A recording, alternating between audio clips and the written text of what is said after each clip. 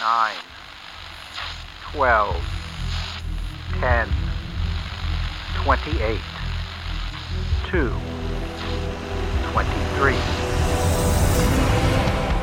This is Deep State Radio, coming to you direct from our super-secret studio in the third sub-basement of the Ministry of Snark in Washington, D.C., and from other undisclosed locations across America and around the world. Hello and welcome to another episode of Deep State Radio. I am David Rothkopf, and I am here in our studios in beautiful Alexandria, Virginia, and I am joined today, as every Thursday, by Ryan Goodman, who is up in New York. How you doing, Ryan? Doing well, David. And also joined by Greg Sargent, who is a columnist for the Washington Post. Hi, Greg. You're down here, I assume?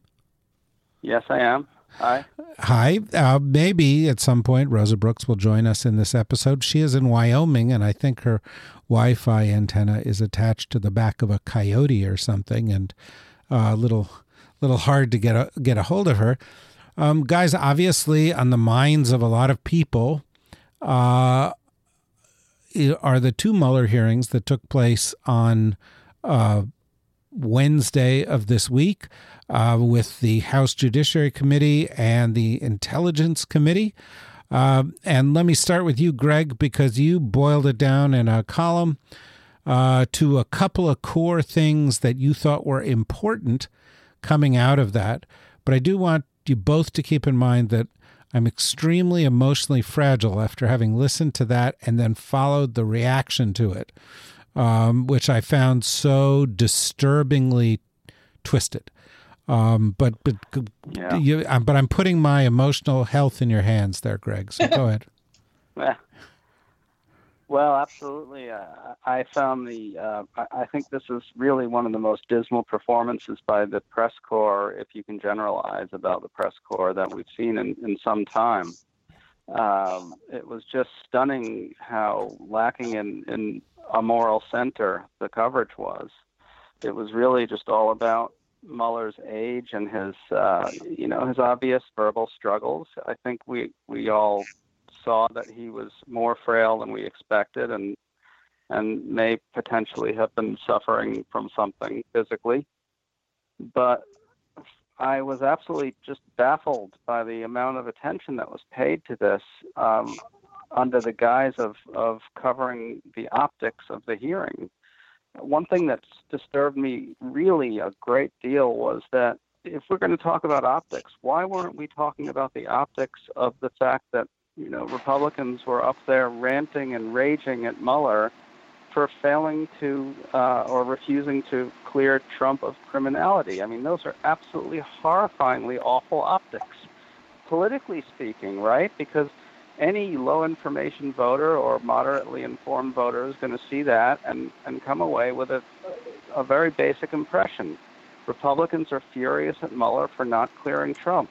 Those are terrible optics, and unlike the optics of Mueller's speech patterns, they go to the core of the substantive issue on the table. Yet you saw almost no discussion from our elite journalists of those optics. Yeah, no, that's definitely the case. Has Rosa joined us? Do I hear Rosa in the distance? I am here. Well, hi, Rosa. That's a pretty good connection from Wyoming. Hi, David. Rosa, we have with us Ryan, and we also have Greg Sargent of the Washington Post. Hi, Ryan. Hi, Greg. Hi. And we're talking about the Mueller hearings, and I'm going to go to Ryan, and then I'll go to you after that, Rosa. Ryan, maybe you want to just pick up on what Greg was saying and offer your perspectives. So I'm in agreement with a lot of what Greg was saying in terms of at least the emphasis on the optics with respect to Mueller's performance. So I think that should not overshadow the substance of what happened during the hearings. I do, and just in terms of the substance, I think one of the most important pieces of the hearing both hearings that I thought was significant is that the Republicans did not contest a single fact in the report. So they can talk about all sorts of conspiracy theories about the motives of those who maybe originated the investigation and the like. But what's the point of all of that if they can't actually dispute any of the facts? Like, are they saying that Don McGahn lied the way that the president said Don McGahn lied, and that's not true? They didn't seem to be willing to engage in any of that. So at the end of the day, if you just think of it in terms of substance, goodness gracious, we just got the report entered into Congress for 2 important hearings, and the substance of the report left both those hearings untarnished.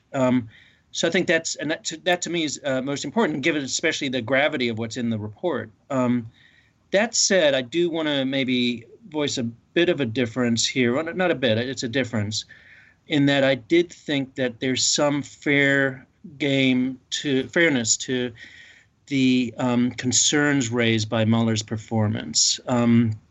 Just to think of it in the converse, I think if Mueller had performed with great agility and instilled confidence in his handling of the hearings with respect to his kind of command of the report, there'd be a lot of celebration of that and laudatory comments of it, and that would have reflected well on the quality of the report. So I think that, to me, it was disturbing and unsettling to see those weaknesses on Mueller's part. And I think some of those weaknesses aren't just in performance, but it's actually worries me a bit about kind of his command of this report in a certain sense.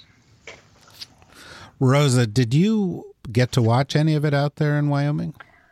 I didn't. So I had the slightly strange experience of experiencing it only through the subsequent headlines and commentary and tweets.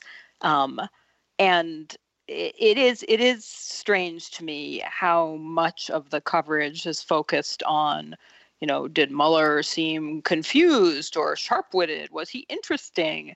As opposed to the substance. I guess I shouldn't be surprised by that.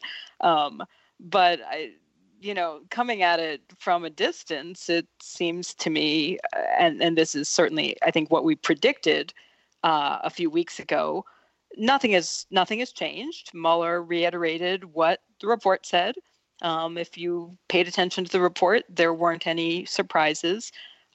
He didn't pull any more punches than the report already pulls. So I don't know that this changes anybody's mind about much of anything. And it, from afar, just watching these kind of warring tweets of, well, this proves that impeachment must happen immediately versus, well, this proves that impeachment is pointless. It just seemed like a whole lot of spin based on really no new information. Well, I mean, I don't know if there was no new information, Greg.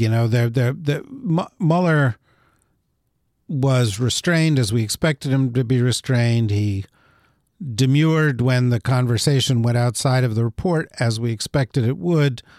But there was no beating around the bush with Mueller yesterday. I mean, he was saying, there were 150 contacts by the Russians. The Russians undertook a sweeping effort to influence U.S. elections. They are continuing to do that. The Trump administration embraced it.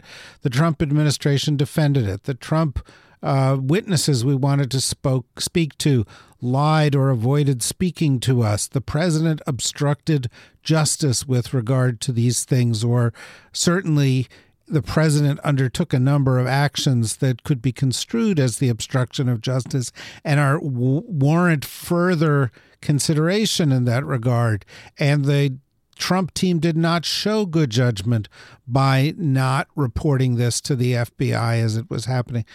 I think in an alternative universe, you can listen to all of that and say, oh, the United States was attacked by one of its principal enemies, if not its principal enemy. The outcome of the election was possibly affected by it. The president who benefited from that and had business interests that might further have been associated with that benefit defended that government and arguably rewarded them, and then obstructed justice in the midst of it, holy shit, that's a big national security story. That's a big defense of democracy story. That's not, did Mueller present himself compellingly story? And yet we seem to be at a juncture where it is possible that, you listen to Nancy Pelosi, you listen to Adam Schiff following the meeting, you listen to a number of people in the media. The impeachment ship may have sailed. There may be no accountability for the President of the United States for participating in this. Well, hold on, though. I mean, just to jump in really quickly on that, David, I think that there are many forms of accountability. I think that number one, being voted out of office would be a significant form of accountability. Number two, further investigations and prosecutions could occur when he's out of office, whether it's in 2 years or in 4. And number three, there are longer term forms of accountability. History is not going to judge this guy very well. I'm not saying that, I'm not saying that is better than an immediate reckoning, but I do think that we get too hung up on judicial and quasi-judicial forms of accountability, and we forget that others can be just as important. Okay, Greg, what do you think?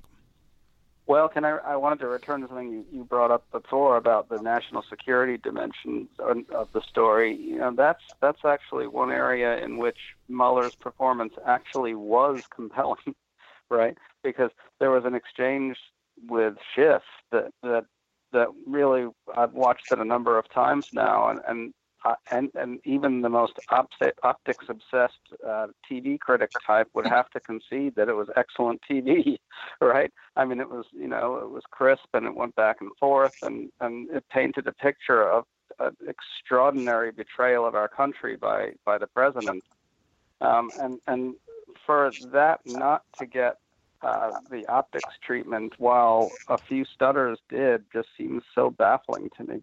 The other thing is, the question of whether Mueller made news in a way is almost too narrow a question, right? Because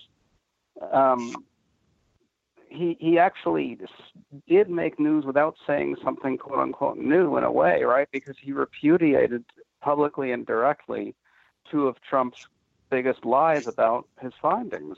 I'm unaware that Mueller at any point before this has been asked directly to respond to Trump's claims of, quote, no collusion and no obstruction and total exoneration. I don't believe that his presser or his remarks publicly a few weeks ago, he addressed that. Yet here he directly and publicly and forcefully repudiated those things.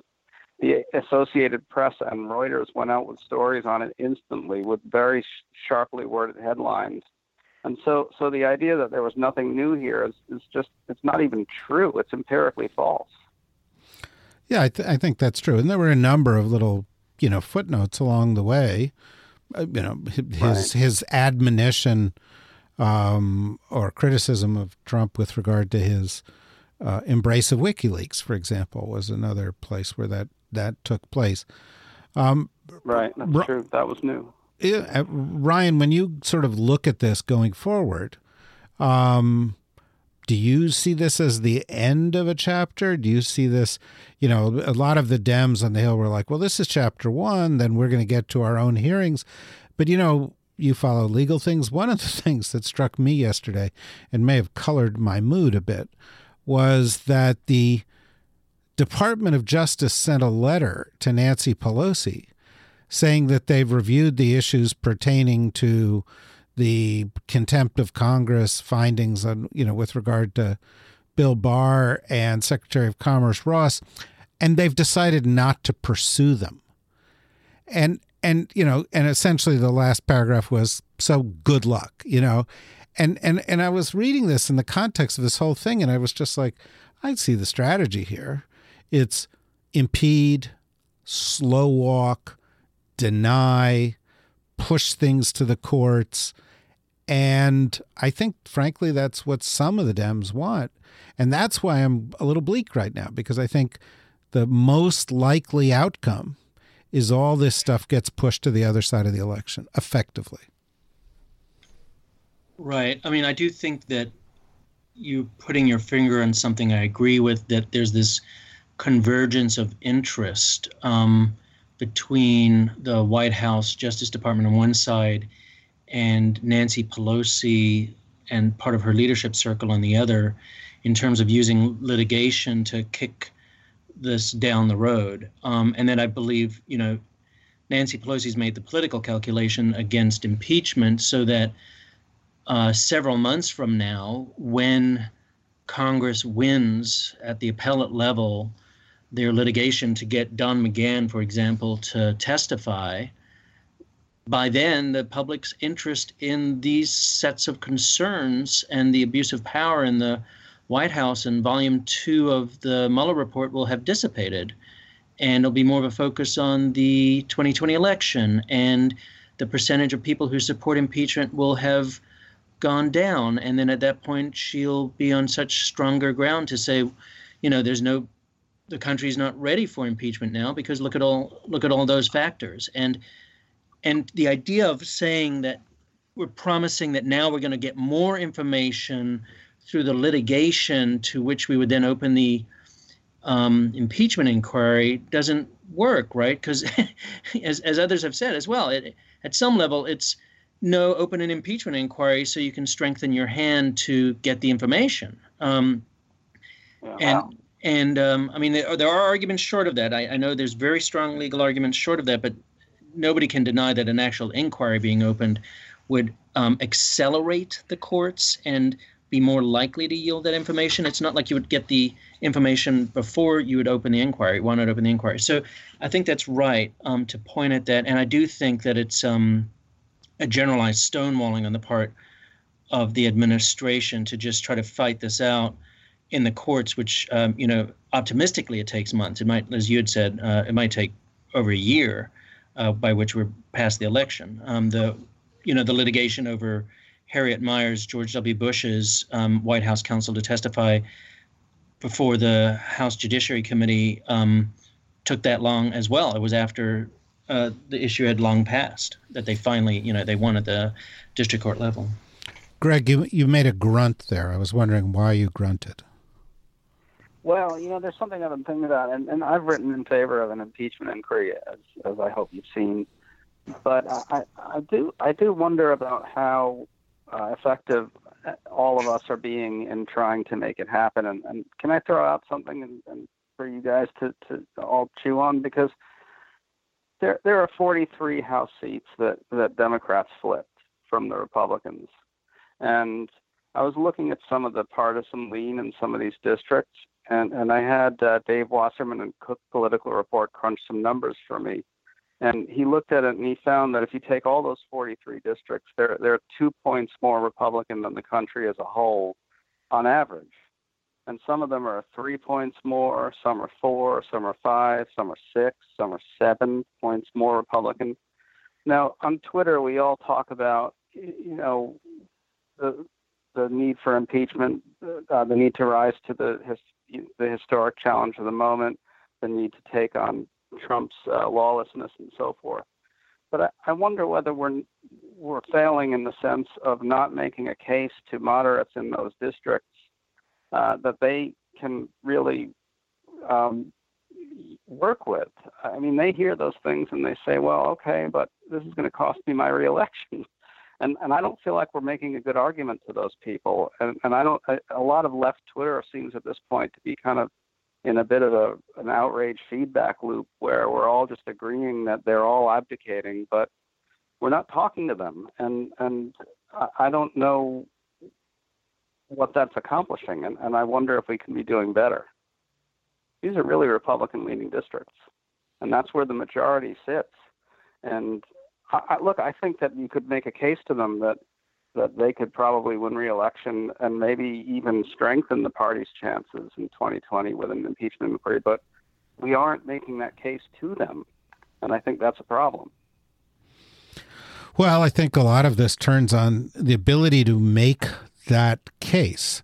Rosa, when you watch this aftermath of all of this and listen to these discussions, do you have the sense that we're drifting away from resolving this by, constitutional or quasi-judicial, or judicial means prior to the election, and that this is going to happen afterwards? Yeah, I do. I think, if I were placing bets, I would say I would put my money on there's not going to be impeachment proceedings, and there will continue to be the kind of sort of inconclusive skirmishing with congressional subpoenas, with investigations, with sort of lower level players getting themselves indicted or in trouble, but that there's not going to be some, dramatic moment where Trump is, hauled onto the carpet in front of Congress and the American people before the election. I share Greg's concern. There was an article in the Atlantic right now by Ben Judah on the sort of broader generational rift between the what he calls the millennial left, the sort of younger left progressives who are backing the so-called squad and versus the sort of Nancy Pelosi, wait your turn, shut up and grow up camp in the Democratic Party.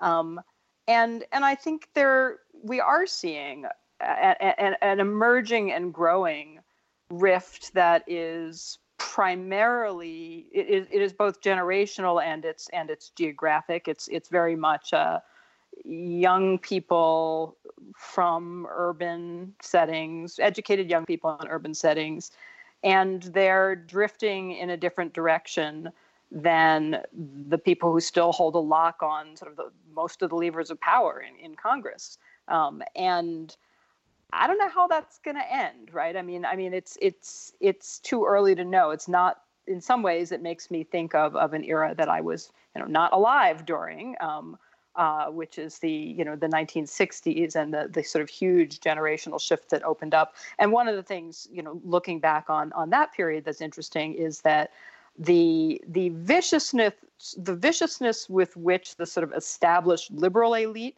condemned the new left probably surpassed the hostility of the right towards the new left in many ways. That it was a kind of internecine battle.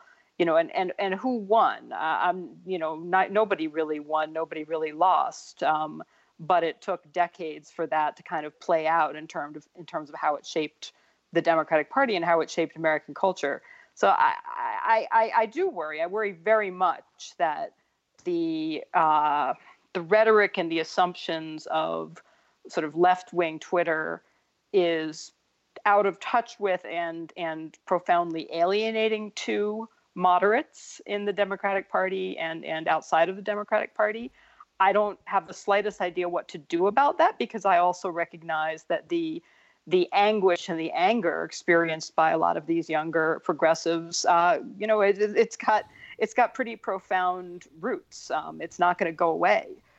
So I have no idea what's going to happen. In other words, that was not a terribly satisfying bit of commentary, but yes, I worry. On the contrary, what I took from that is I'm a member of the millennial left. And I've always thought of you as a youth. That is highly satisfying to me.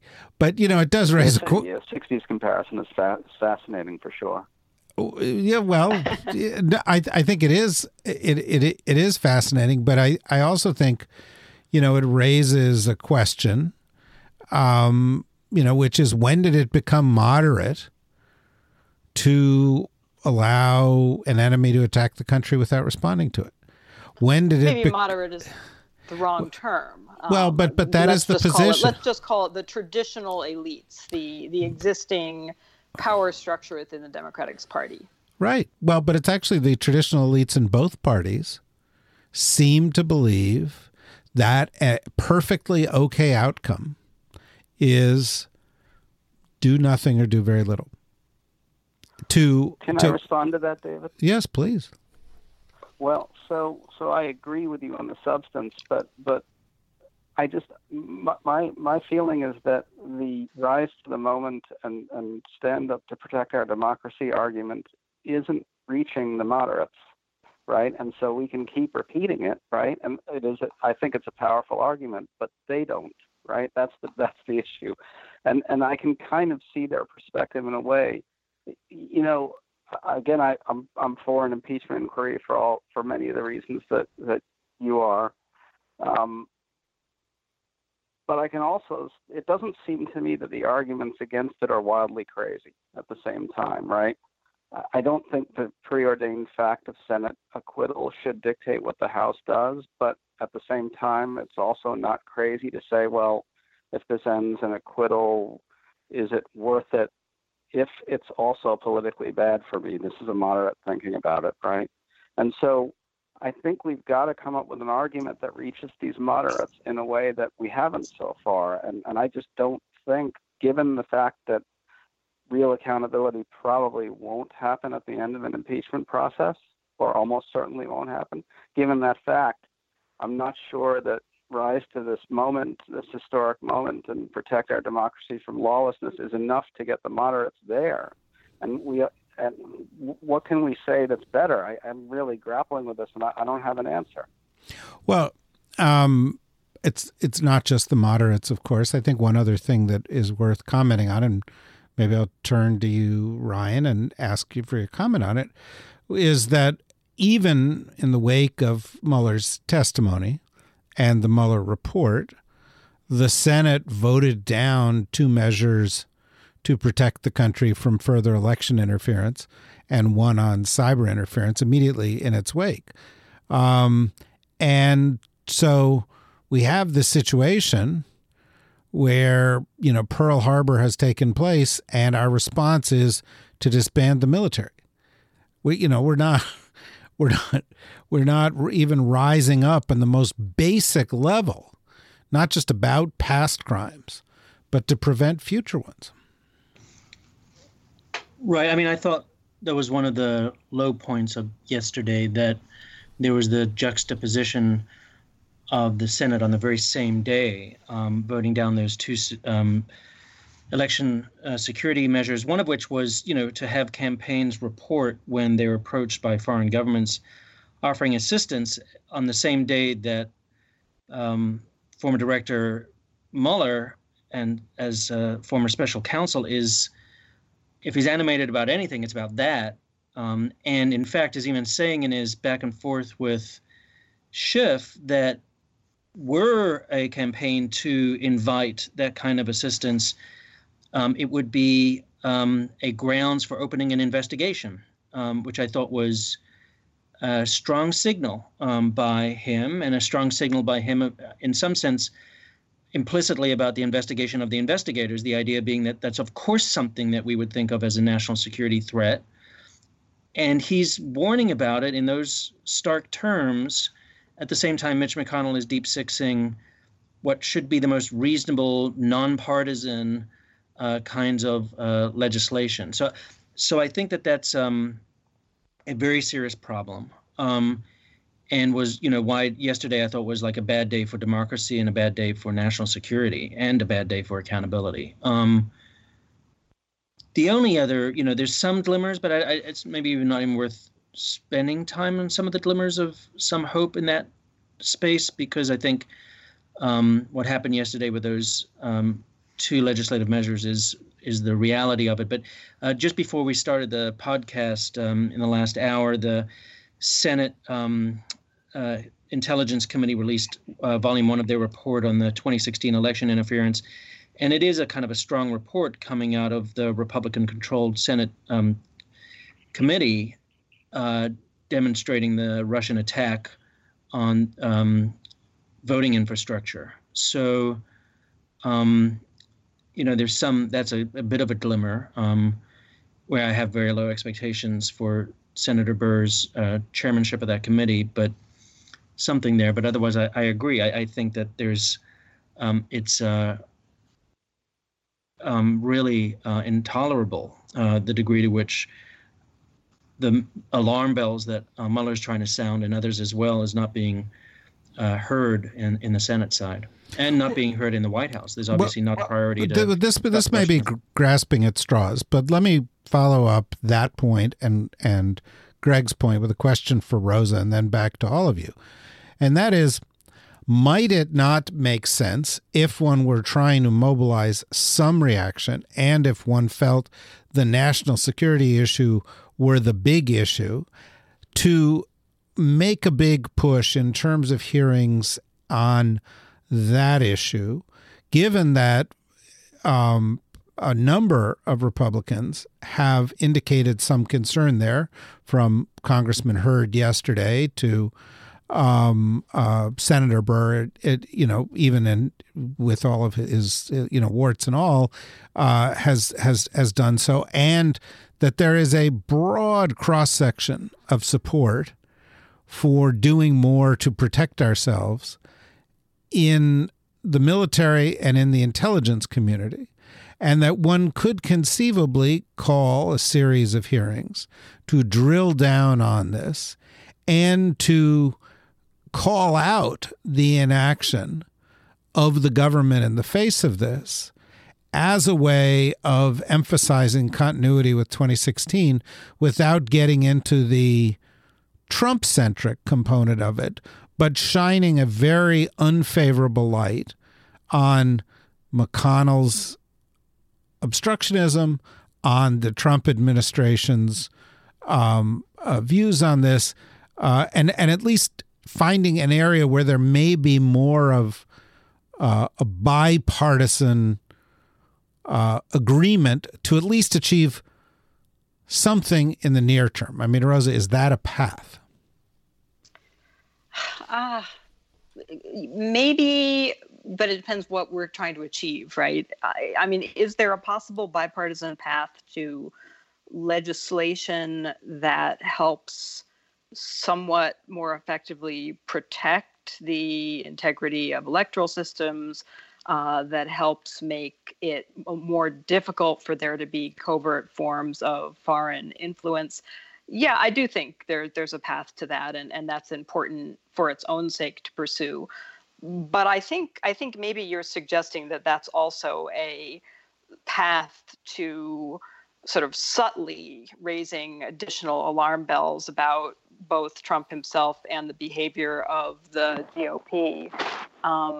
That I suspect not so much. I mean, I think one of the difficulties, and this is not just a difficulty on this issue, this is sort of a problem across the board. In this messy era in which not everybody's, people aren't listening to Walter Cronkite every night, and people are already in their bubbles, and most people don't care that much to start with. It's a pretty small percentage of the American public, right or left, that is actually paying close attention. I think that the subtlety there is going to be completely lost on anybody who is in a position to change their mind. I don't think that's a route towards moving people away from voting Republican, for instance. I doubt it would make any particular difference. I think partly the problems. It's easy to understand. I mean, you gave the example of Pearl Harbor, right? Well, Pearl Harbor is really easy to understand. Lots of destroyed ships and airplanes and dead people. Stuff gets blown up, and everybody gets that in a completely visceral way. That was an attack on the United States of America. We have to do something about it. But I think that for many Americans, to us on this podcast, we think this was an outrageously blatant attempt to sway the election, and it was effective. And it was illegal in various ways, should have been illegal in various other ways. But I think to an awful lot of Americans, it's just kind of confusing. It's, so Russians put ads on Facebook? Like, well, what's the big deal? Well, okay, yeah, I agree they shouldn't actually, hack into the machines, but well, what's the big deal? They leaked in for, it's not concrete enough for them to view it as an urgent, alarming thing. And somewhat depressingly, I think, if I were a sort of Machiavellian political consultant, if I were the Karl Rove of Democrats, I would be saying something like, hey, there is a way, guys, that we can use this, that we can turn the exact same sentiment that makes Trump supporters shout, send them back, against Trump and the GOP by positioning them as, anti-military, anti-law enforcement, tools of, hostile, scary, foreign, different people who don't look anything like us and are probably communists or terrorists. That I think that would be doable. But I also think that would be horrible, right? Because it would be tapping into exactly the same wellspring of really xenophobic fear that Trump is already tapping into, and it would also, ultimately would end up being a pretty hollow victory. What do you think, Greg? I have to agree with a lot of that. I agree that you probably could find some bipartisan support for certain types of things like aid to states and things without strings attached is what I suspect it would have to be, or without requirements that states do things. I also agree that you'd probably not be able to get much bipartisan agreement or at least bipartisan cooperation on an investigation that would look at the role of the Trump administration in election security. But I do think that as a partisan investigation run by Democrats in the House, you could conceivably look at some interesting things. It would have to be partisan, unfortunately. But what you could look at is some of the stuff that the reporting has documented at great length already, which is that Trump's refusal to acknowledge the Russian attack on our election has actually hamstrung efforts by the administration to prepare us for the next attack. I believe the Times recently reported that former Homeland Security Chief Kirstjen Nielsen wanted to go to Trump about election security concerns, and Mick Mulvaney told her to forget about it because he doesn't want to hear anything about Russian interference. The Post had a very deep dive, at least around a year ago, into all the ways in which Trump's refusal to acknowledge the attack on our political system has hamstrung officials up and down the government in terms of preparing for the next round. And some of those leaks are self-serving for sure, but it seems to me that there's a great deal of truth to all this. And we know that not only has Trump openly invited another attack, he's actively hamstrung his own government from preparing us for another. And you would think that well-run investigations could get into some of that stuff, right? Of course, they would stonewall them all, but at least you could potentially draw some more press coverage to what they've done and maybe shed a little more light on the real meaning of especially now that the Mueller appearance before Congress has activated everyone's attention around at least his declaration that the Russians are going to do this all again. You would think that some well-organized congressional activity could further dig into the administration's own culpability in failing to protect us. Well, Ryan, I'm happy to take a moment to look at the other glimmers of hope that you may have seen in yesterday. But,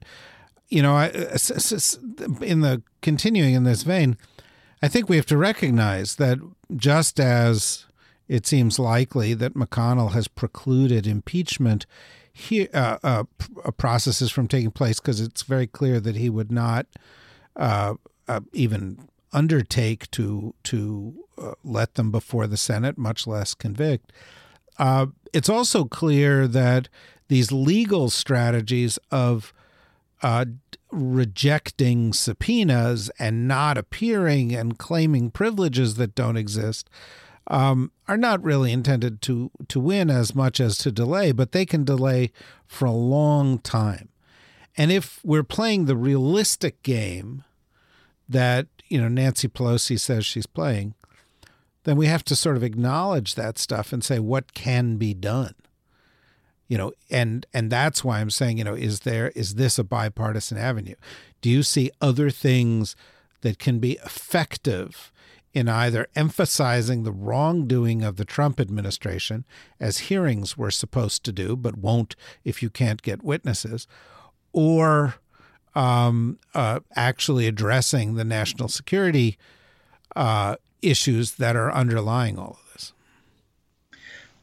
Yeah, I think there are two pieces I would try. So the first is, I think, having hearings and having military experts, for example, talk about Russian gray zone information warfare to, in part, also explain to the American public that we are talking about something that is in our era, closer to Pearl Harbor in the sense that we were attacked in 2016 by, a Russian military unit. I don't even think many people understand that this really is about a kind of a form of warfare. So I think there are ways to frame it around that.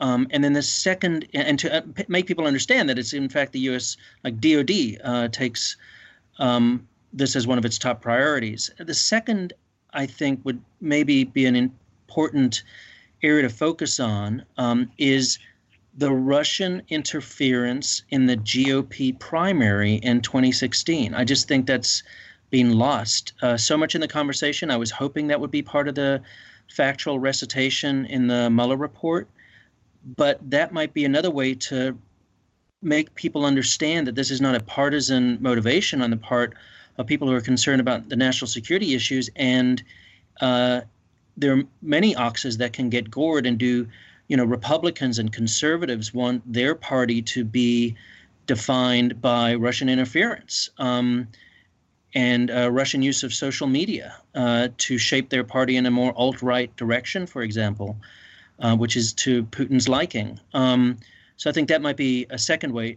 Then just one other item just to mention, it ties together with or dovetails with an earlier question that you had asked, David, which is, was the Mueller hearing just chapter 1 in the litigation and the lawsuits, things like that? I do think, there's other chapter 2 that's coming, is the Roger Stone trial, which will focus public attention on the WikiLeaks dimension of all of this, which I think has also not received sufficient attention. So it's not just whether or not there was like coordination, collusion, conspiracy or whatever with Russia per se, but actually WikiLeaks per se. But I also make, reference to that here because I'm not sure we can escape the partisan divide. I'm not sure we can escape the connection back to the Trump campaign because the Roger Stone trial will put it right back into that space, that it will be linked back to, what did the Trump campaign in particular do? Well, we are going to have to watch and learn as this progresses. I wish we had more time for this conversation, but I'm really glad that Rosa from Wyoming and Ryan and Greg here could join in this discussion. I hope you will all be back to continue the discussion. I have to say that I came out of yesterday rather despairing, but who knows? Next week we have Democratic debates, and a number of the Democratic candidates are more actively leaning towards taking strong steps to hold the president accountable than some of their colleagues in the legislature, and so perhaps that'll reinvigorate the discussion. We shall see. And as every week, there will be episodes of Deep State Radio at which we discuss it. Please join us in those episodes. Please go to thedsrnetwork.com if you want to listen to them, listen to back episodes, go to the archive, or join up, become a member, or answer our audience poll, which we'll reveal the results of next week. But we've really been taking a deep dive with the audience to see where we should go and how we should grow. And we're incredibly grateful for the response so far. It's been fantastic, really, really encouraging. You're the best audience in the world, and we are very, very fortunate to have you. And we look forward to having you back as we continue to grow and grapple with these issues. Thanks again, Rosa, Ryan, Greg, and all of you out there in the audience. Bye-bye. Okay, folks, thank you very much.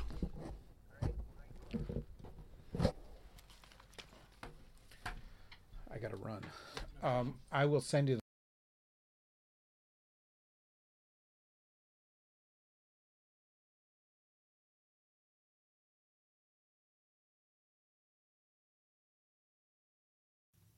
Deep State Radio is a production of the Deep State Radio Network, a division of TRG Interactive Media.